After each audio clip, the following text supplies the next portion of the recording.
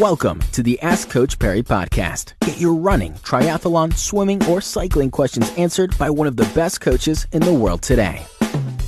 I think the last few days, that's when the nerves have really started to build up. And it's important that you stay off your feet as much as possible. Of course, the difficulty with staying off your feet as much as possible means that the nerves are going to build because you're going to have nothing to do. You're not going to know whether you want to sit down or stand up or walk. But try and spend as little time on your feet as possible. Check your lists because that will help you to alleviate some stress too.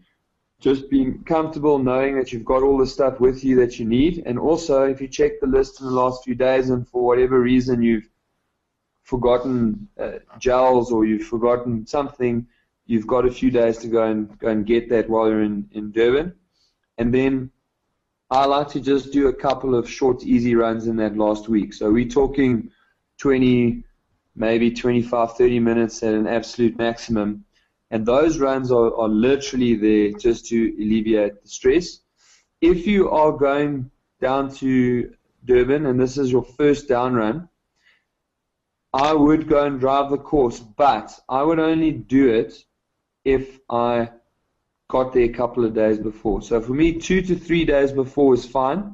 On the last day, especially if it's quite hot, and for this year, I think the weather forecast for the day before the race is about 26, so it is going to be quite warm. You don't want to be squashed up in a car or a bus the day before.